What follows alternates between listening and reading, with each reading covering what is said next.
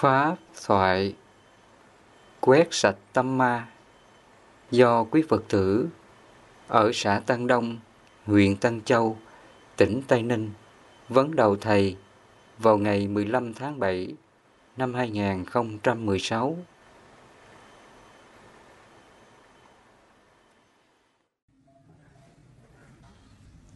Chiều hôm nay thầy khai giới cho quý Phật tử phát nguyện thọ trì bát trai giới trong một ngày đêm. Trong một ngày đêm này, chúng ta hoàn toàn sống theo đức hạnh của Phật, hành động như Phật, suy nghĩ như Phật, sống theo cái hạnh buông xả, không có vướng mắc phiền lụy những gì thế gian.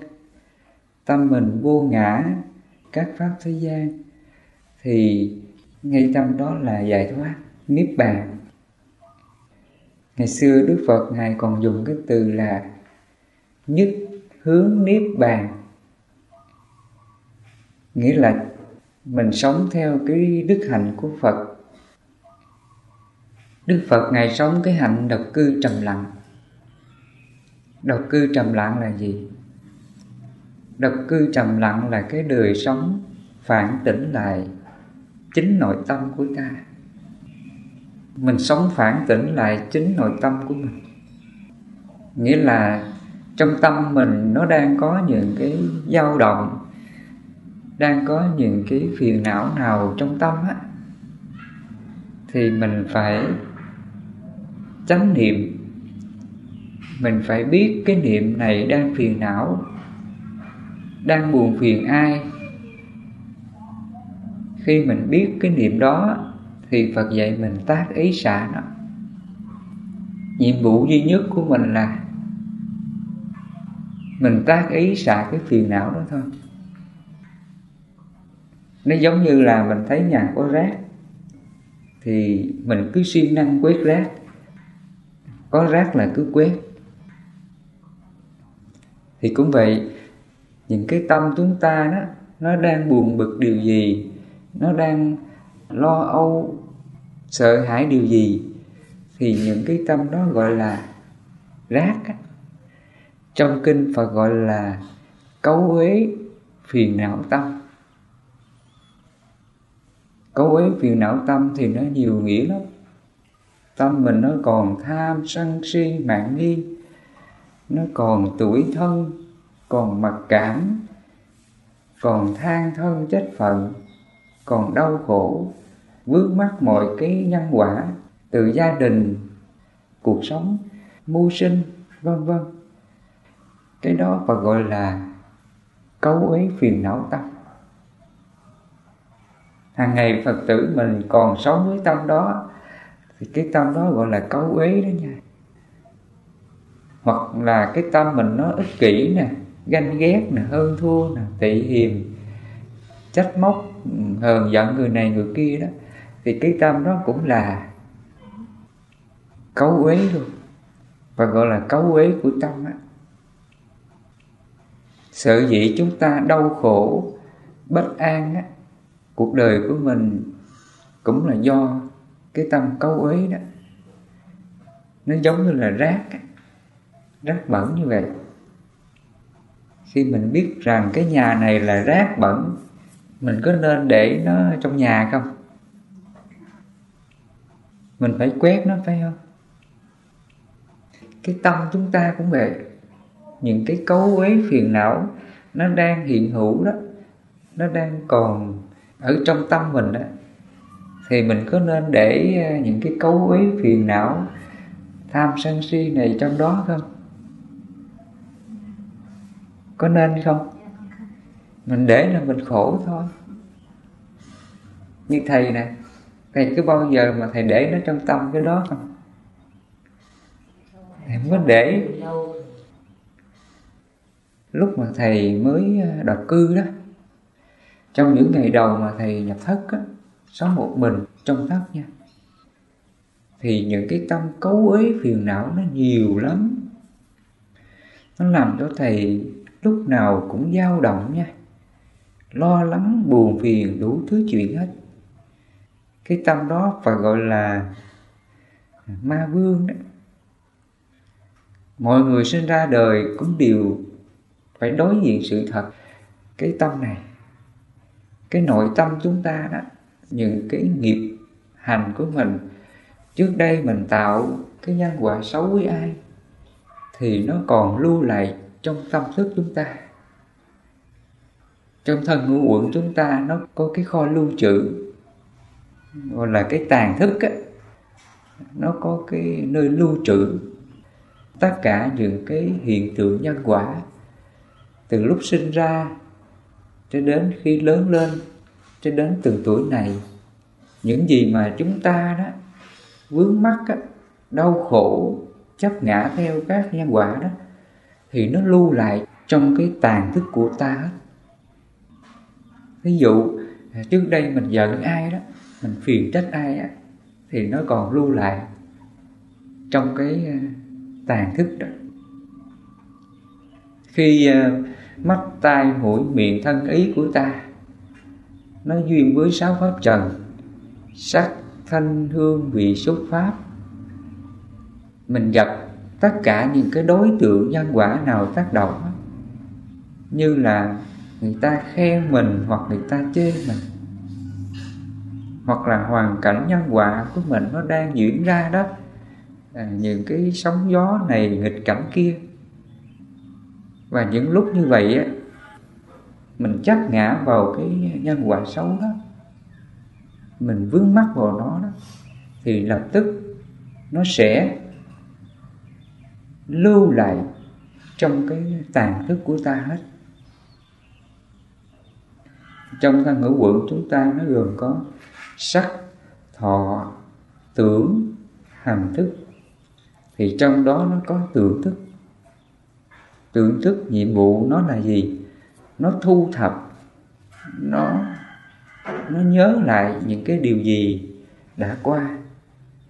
Mà các hành động này trước đây á, mình vô minh á, tham sân si, những cái chuyện xấu gì xảy ra mình cứ chấp. Giận chồng, giận con, giận anh, giận em, giận cha mẹ, giận người thân, bạn bè.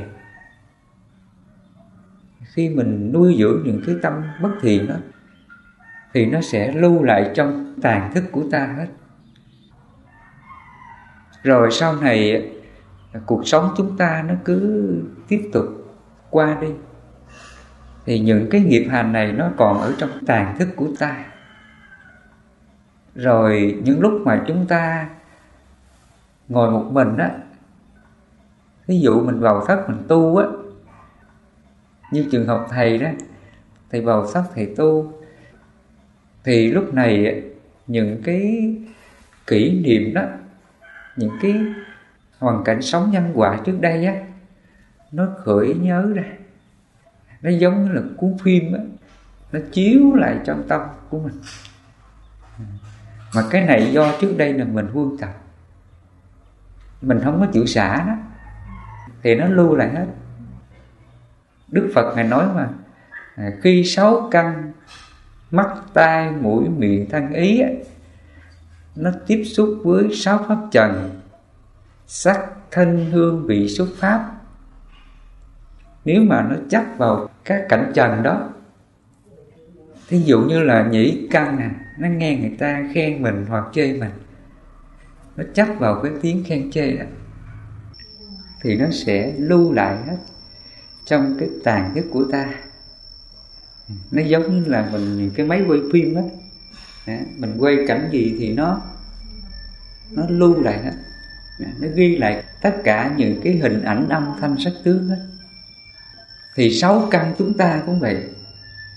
Khi mà nó duyên với 6 pháp trần á, nếu mà mình vì vô minh á, tham sân si mà nghi á, mình chấp vào các hiện tượng nhân quả, thì nó sẽ lưu lại trong tàng thức của ta.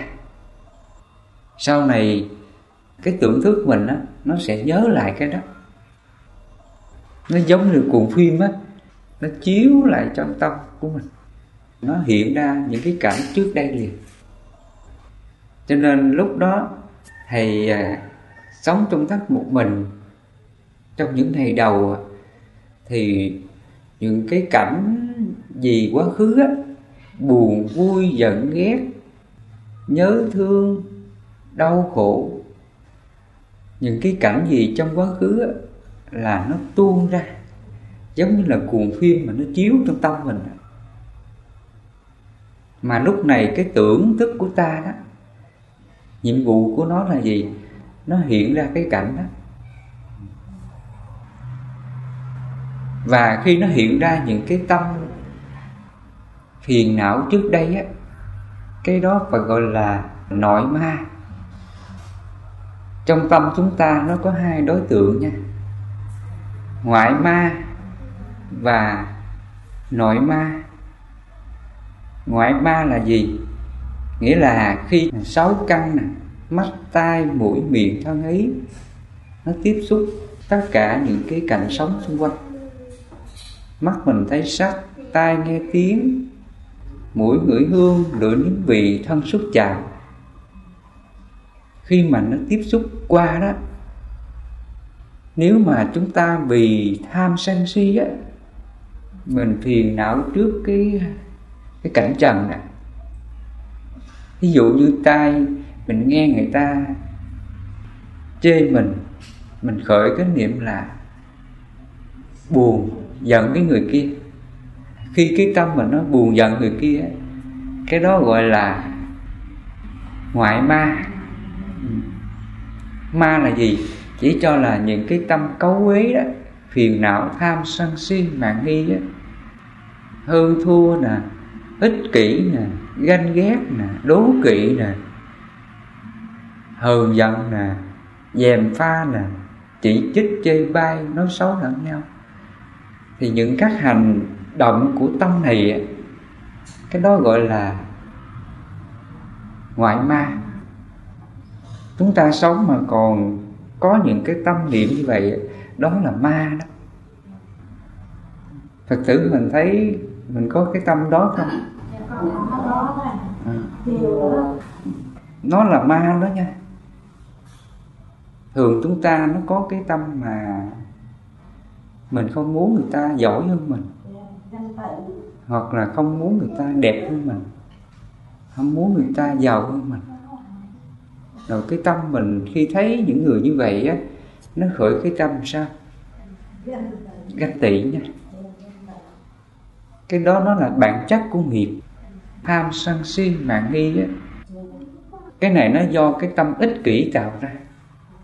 Nó tạo ra các hành động xấu đó. Sở dĩ con người ta ganh đua nhau, hơn thua nhau, gièm pha ích kỷ ganh ghét với nhau, cũng là do cái tâm ích kỷ của ta. Nó mới tạo ra các nghiệp đó. Và khi chúng ta sống xung quanh mọi người đó, mà chúng ta còn khởi những cái niệm bất thiện này, cái tâm đó gọi là ngoại ma. Ngoại ma là đang thu phải không thầy? Đúng rồi, đang thu á. Cái nội ma là thu rồi phải không thầy? Cái ngoại ma là lúc đó là chúng ta chấp, chúng ta đau khổ, chúng ta buồn phiền, chúng ta giận dỗi. Đồng thời nó vừa thu vào luôn. Nó giống như là mình quay phim á, cái cảnh người ta đang làm cái gì đó thì nó thu lại hết. Cảnh người ta vui nó cũng thu vào, cảnh người ta buồn nó cũng thu vào. Thì trong máy quay phim thì nó có chức năng là thu tất cả các hình ảnh, và nó có cái nơi lưu trữ lại các hình ảnh đó trong cái máy quay phim. Thì cái phần thân ngũ vượng chúng ta cũng vậy, cái chức năng nó cũng giống như thế.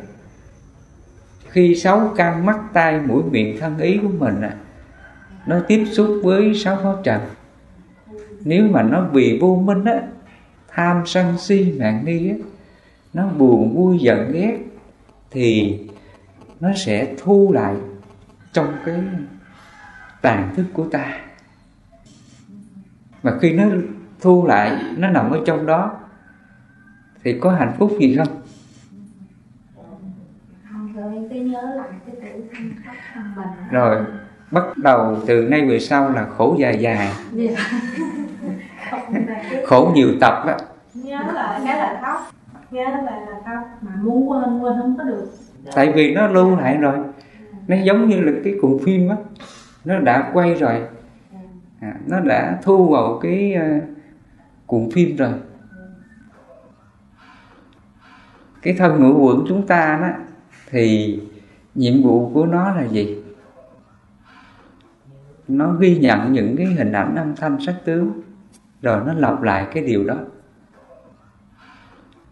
Nhưng nếu mà chúng ta vì vô minh á, vì tham sân si á, khi nó ghi nhận rồi nó lặp lại đó, mà chúng ta chấp vào nó đó, nó sẽ sinh ra phiền não và đau khổ.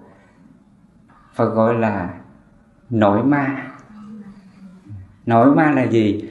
Là nó nhớ lại những cái cảnh đã qua, những cái chuyện vui buồn đã qua.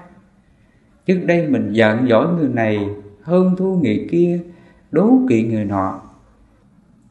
Rồi bây giờ lâu lâu á, nó nhớ lại những cái cảnh đó. Và nếu trong tâm mình vì vô minh á, tham sân si á, mình tiếp tục chấp vào nó nữa đó, thì mình đau khổ với cái cảnh nội ma.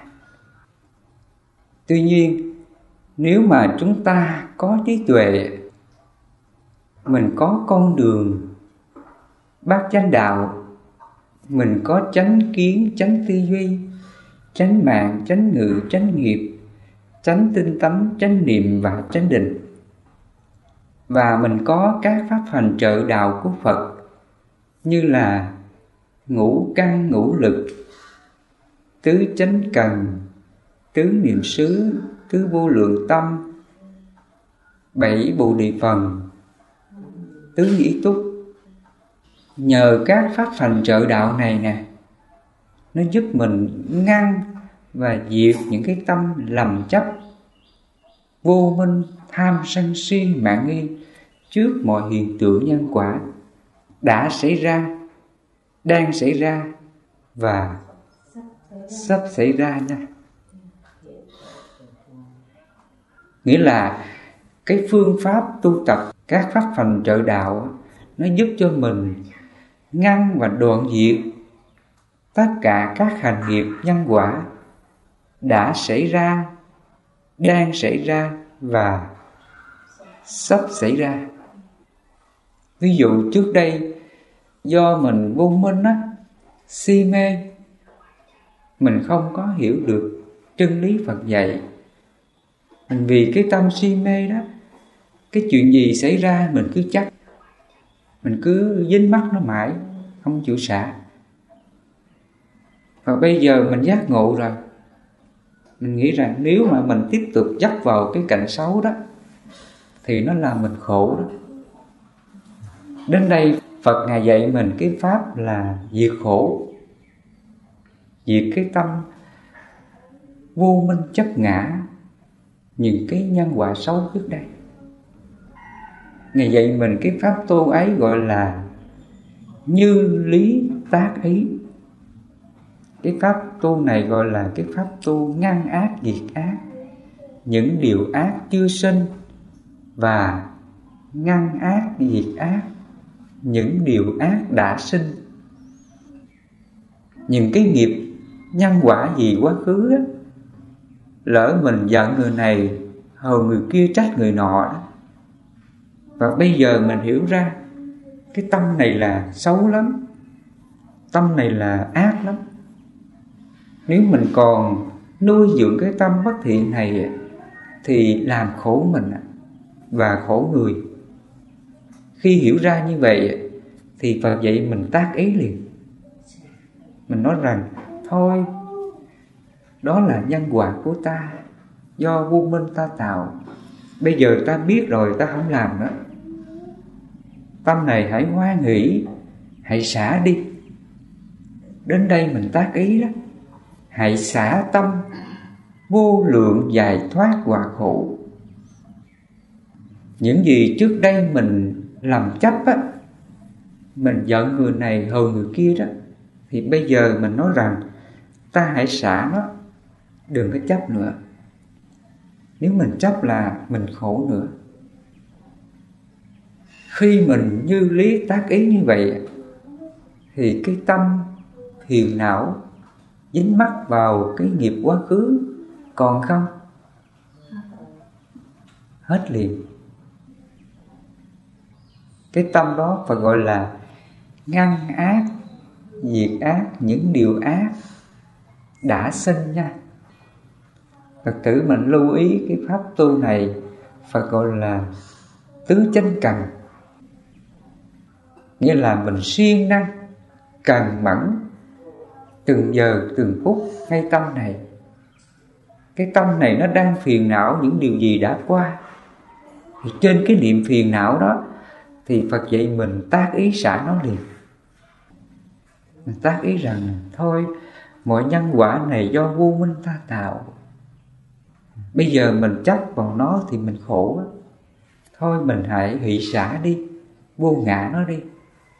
Khi mình tự nhắc, tự nhủ thầm trong tâm mình như vậy thì cái tâm mình nó còn đau khổ, còn oán trách những cái cảnh xấu đã qua không? Hết liền. Nhờ cái pháp như lý tác ý này mà nó giúp mình quét trừ những cái cấu uế phiền não tâm trước đây mình tạo. Cái tâm đó phải gọi là ngăn ác, diệt ác, những điều ác đã sinh. Và hiện tại này nè, nếu mà 6 căn này nó đang tiếp xúc với các cảnh trần. Ví dụ chiều nay Phật tử mình về, mình gặp những cái cảnh xấu xảy ra, thì trước cảnh xấu đó Phật dạy mình tu tập là ngăn ác, diệt ác, những điều ác chưa sinh. Những điều ác chưa sinh là gì? Nghĩa là cái tâm mình á, không có giận hờn cái người đang chửi mình. Đó là ngăn ác, diệt ác, những điều ác chưa sinh. Tâm mình luôn sẵn sàng tu tập để mà xả bỏ những cái tâm đau khổ trong lòng của mình. Mọi nhân quả gì đang xảy ra thì mình tác ý rằng là thôi, hãy hoan hỷ, hãy xả đi, đừng có vướng mắc, đừng có chấp. Khi mình tác ý như vậy thì cái tâm mình nó còn hờn giận, còn trách móc người đang chửi mình không? Hết liền. Cái tâm đó Phật gọi là ngăn ác, diệt ác, những điều ác chưa sinh. Khi chúng ta tu tập cái pháp này thì ngay hiện tại này, mọi cái nhân quả gì đang xảy ra, người ta khen mình hoặc chê mình, hoặc là cái tâm mình nó đang nghĩ nhớ cái chuyện gì đang xảy ra, nó đang còn buồn bực với ai, thì lập tức nó như lý tác ý, xả liền. Giống như là mình thấy nhà có rác, phát hiện có rác là quét liền. Đừng có chờ thời gian mai mốt mình quét thì không được. Rác nó cứ chồng lên, quét cực lắm. Bây giờ mình thấy cọng rác nào có là quét liền thì nó không cực, hay không? Trường hợp tâm Phật tử trước đây á, mình có quét rác không? Không thầy, mình không có dính mắt tới, chứ con không nghĩ là phải quét nó này. Thở thì biết thở, đi biết đi.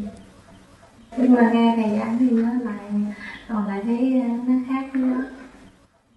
Chúng ta lưu ý cái chỗ này nha. Cái tâm mình á, nó cũng giống như là cái hành động quét nhà, không khác. Ví dụ mình thấy nhà có rác, mình biết có rác mà mình không chịu quét á, thì rác này sao? Hàng ngày nó cứ chồng lên.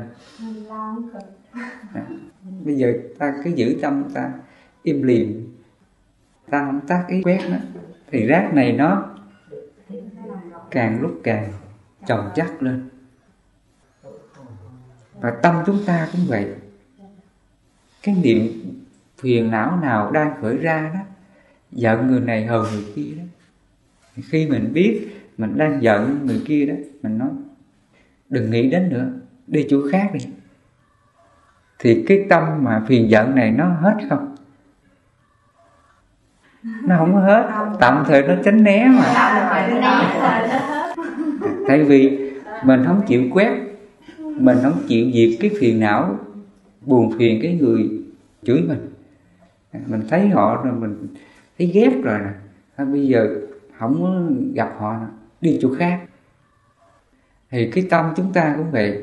Khi mà những cái buồn phiền gì trong lòng á khởi ra, mình bỏ qua nó, quên nó đi đó. Có người nói rằng thôi bây giờ con không nghĩ đến nó nữa, quên nó đi. Nếu mà mình tu theo niệm Phật á, thì người ta dạy mình cứ niệm Phật, Nam Mô A Di Đà Phật, Nam Mô A Di Đà Phật, để nó quên những cái ưu phiền đó, gọi là niệm Phật nhất tâm bất loạn đó, cho nó quên những cái đó đi. Hoặc là bên tu thiền á, người ta dạy mình bắt chân kiết già nè, nương vào hơi thở, biết hơi thở ra vào, nhiếp tâm an trú tâm vào hơi thở, để cho nó quên những cái vọng niệm lăng xăng trong đầu mình. Đừng để cho nó khởi ra những cái niệm phiền não lăng xăng trong đầu mình, coi như là họ khống chế đó, không cho khởi ra. Đó là ức chế phải không ạ? Cái đó gọi là ức chế tâm. Mà trong kinh Phật có nói á, thì kể câu chuyện này. Thì vào thời Đức Phật có một vị cũng là xuất gia làm đệ tử Phật. Thì vị này lúc đang tu á, những cái niệm phiền não á trong đầu nó khởi ra nhiều lắm.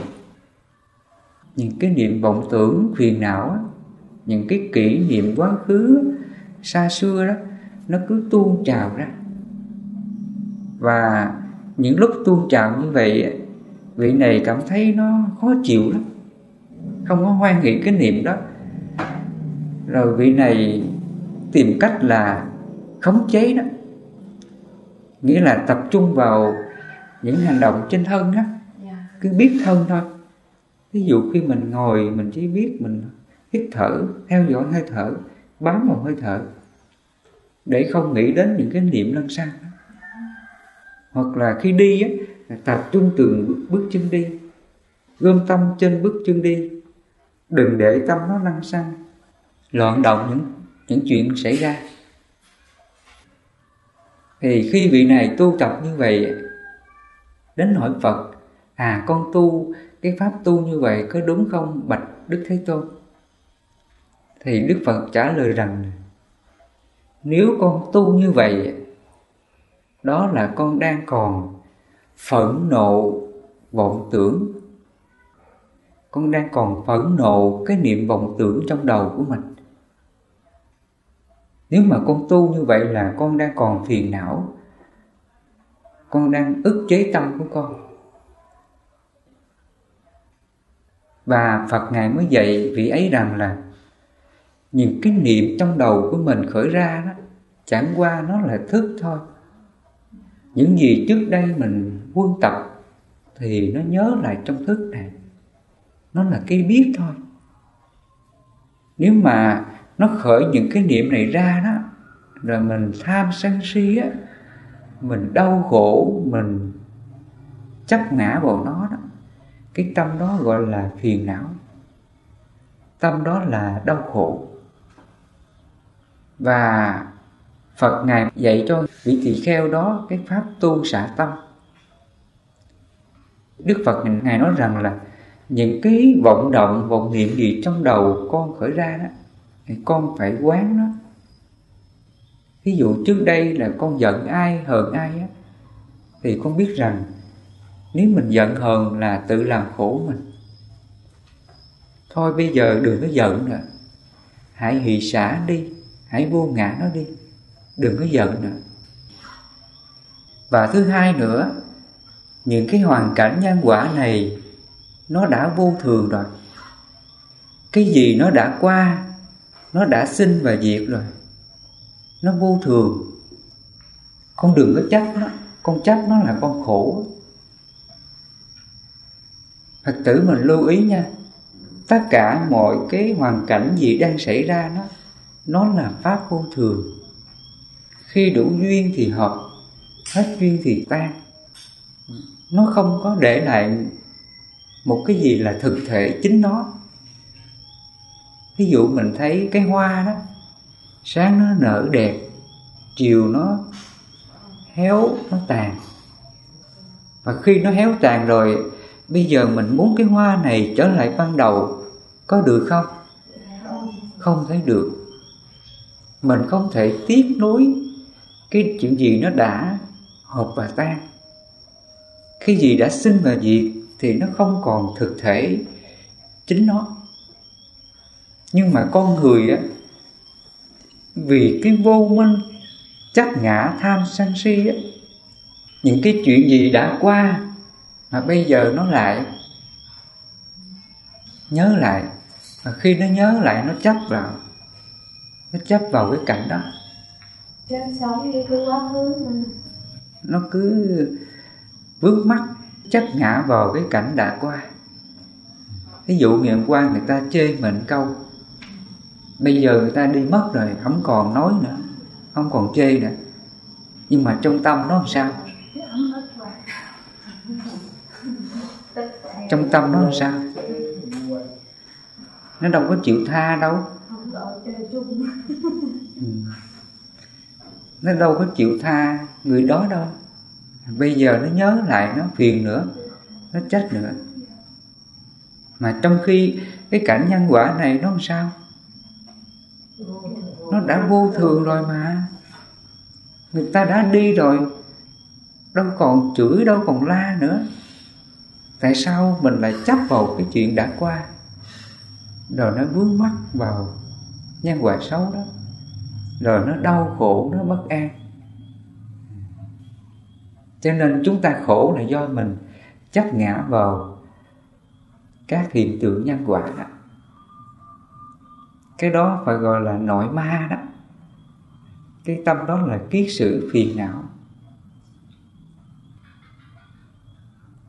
Và để mình dứt trừ cái tâm bất thiện này, cái tâm đau khổ này, Phật dạy mình dùng cái pháp như lý tác ý. Mỗi khi mà nó nhớ những cái chuyện gì đã qua, chuyện vui buồn đã qua, thì nó tác ý liền. Thôi, hãy hỷ xả, hãy tha thứ, không nên phiền trách, không nên buồn phiền cái người chửi mình. Người chửi mình cũng là duyên nợ nhân quả thôi. Trước đây mình làm ai khổ, mình tạo cái nhân xấu, khiến bây giờ mình gặp cái quả xấu, gặp cái người này hại mình. Khi mình như lý tác ý như vậy, thì trong tâm mình á, nó biết kham nhẫn, nó biết hoan hỷ đón nhận cái sự thật nhân quả khổ này. Đồng thời trong tâm mình hiểu rằng là nhân quả này nó vô thường rồi. Cái gì nó hợp và nó tan rồi, hỷ xả đi, đừng có chấp. Khi mình dư lý tác ý như vậy, cái phiền não, oán hờn, oán trách cái người chửi mình, nó còn ở trong tâm ta không? Hết liền. Cái pháp tu này nó cũng giống như là mình thấy nhà có rác thì mình cứ siêng năng mình quét. Có rác là cứ quét, đừng có để cọng rác nào trong nhà. Và tâm chúng ta cũng vậy. Nó khởi lên những cái niệm phiền não, chuyện đã qua, đang xảy ra hoặc là sắp xảy ra. Khi mà nó khởi các niệm phiền não đó, thì mình như lý tác ý liền. Mình cứ tác ý á, thôi trước đây mình vô minh, mình tạo nghiệp xấu, bây giờ ta biết ta không làm. Mọi nhân quả nó là vô thường mà, nó sinh và nó diệt thôi. Mình hãy hoan hỷ bằng lòng vui vẻ, chấp nhận nhân quả này, không có phiền não với nó. Mình không mong người này thương mình, cũng không sợ người ta ghét mình. Dù họ có hại mình thì mình cứ hỷ xả đi, đừng có chấp, vì tâm mình không có khổ. Cho nên hàng ngày chúng ta siêng năng á, mình tu tập bằng cái pháp như lý tác ý như vậy, thì dần dần á, những cái phiền não á, đau khổ trong tâm ta từ từ nó sẽ nguội lược dần, từ từ nó sẽ hết dần. Nó giống như là cái cây á, bây giờ mình không có chăm sóc, không có tưới nước, không có bón phân á, thì cái cây này sao? Từ từ nó sẽ chết liền. Cũng vậy, những cái tâm của ta đó, hàng ngày mình đừng có chấp giữ những cái điều xấu trong tâm. Mình đừng có tham sân si, hỉ nộ ái ố, buồn vui giận ghét trong mọi hoàn cảnh nhân quả nha. Trong tâm mình nó có trí tuệ hiểu rằng thôi các pháp này vô thường, hợp và tan, khen không mừng, chê không buồn, đừng có chấp, mình cứ hỷ xả hết. Do mình siêng năng mình tu tập cái pháp tác ý xả tâm như vậy, thì mọi cái khổ trong lòng ta sẽ biến mất liền. Sở dĩ chúng ta khổ là do mình còn chấp ngã, mong người ta khen mình, sợ người ta ghét mình. Nó còn chấp ngã hai đối tượng tâm này là còn khổ. Mà trong kinh Phật dùng cái từ là hữu kiết sử. Kiết sử là những cái tâm phiền não á, mong người ta khen mình, sợ người ta ghét mình. Cái tâm đó gọi là hữu kiết sử đó nha. Hoặc là mình mong mình đẹp nè, mình sợ mình xấu nè, cái đó cũng là hữu kiết sử. Nó còn cái tâm này là nó còn khổ đó. Lỡ người ta chê mình xấu là sao? Giận liền. Mong người ta khen mình, sợ người ta chê mình. Nếu mà nó còn hai cái tâm trạng này thì nó còn khổ đó. Cho nên Phật nói nguyên nhân của khổ là do tham sân si mạng nghi tạo ra cái khổ trong tâm chúng ta. Cái khổ nó có là do cái tâm đó tạo ra. Còn bây giờ mình sống như tâm Phật, mình sống với tâm từ, tâm bi, tâm hỷ, tâm xả. Người này ác với mình, nói xấu mình, chửi mình sống với tâm sao? Thương xót. Cái người chửi mình họ cũng khổ lắm. Họ đang tạo nghiệp ác mà, họ cũng khổ. Và khi biết họ tạo cái nhân xấu, họ khổ như vậy, thì mình khởi lòng thương xót. Khi mình thương xót, mình còn giận cái người chửi mình không? Hết giận ngay liền. Hoặc là mình sống với tâm hỷ.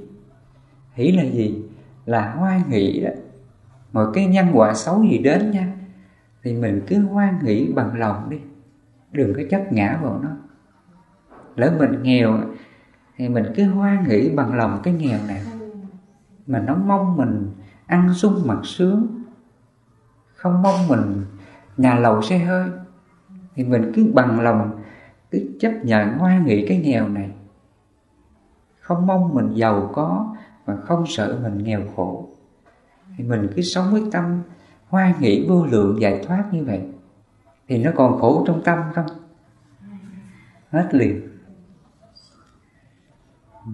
Hoặc là lỡ cái thân mình nó có xấu xí, mình cứ bằng lòng hoan hỷ với cái thân xấu xí này, mình không mong mình đẹp. Nếu mình mong mình đẹp là sao? Có chuyện liền á. Chuyện gì đây? Đi thẩm mỹ viện. Trước tiên là tốn tiền, rồi thứ hai là bị biến chứng. Thì nghe Phật tử kể những cái chuyện mà thẩm mỹ viện á, khổ thiệt. Nghe nói mũi là muốn cao á, thì phải cắt cao lên để được cái đẹp mà khổ như vậy. Còn bây giờ mình sống với tâm hỷ á, cái tâm hoan hỷ vô lượng á, dù mình có xấu chăng nữa thì mình sao? Hãy hoan hỷ, hãy bằng lòng cái thân xấu xí này. Mình không mong mình đẹp, rồi mình không sợ mình xấu.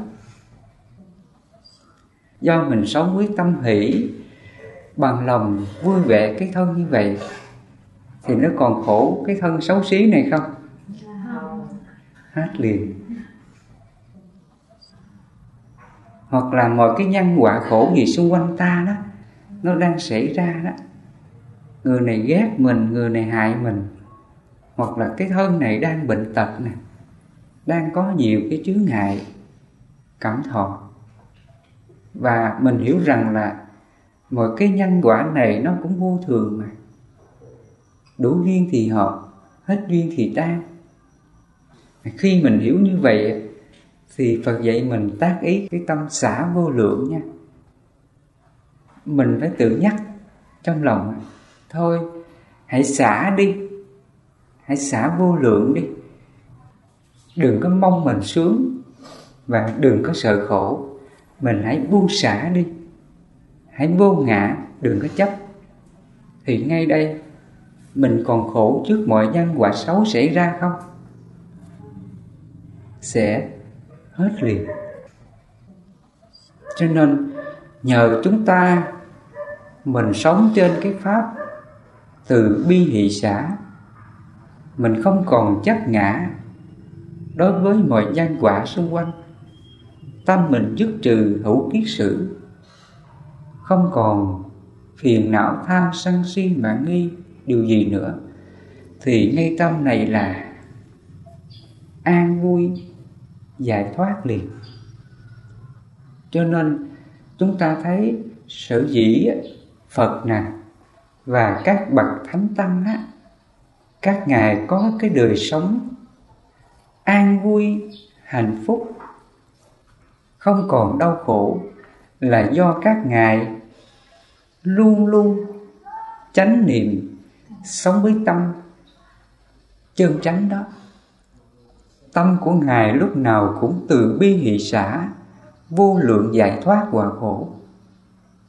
Ngài không có phiền lòng chuyện gì ở đời. Mỗi nhân quả gì đến thì các ngài hiểu nó và tác ý xả nó.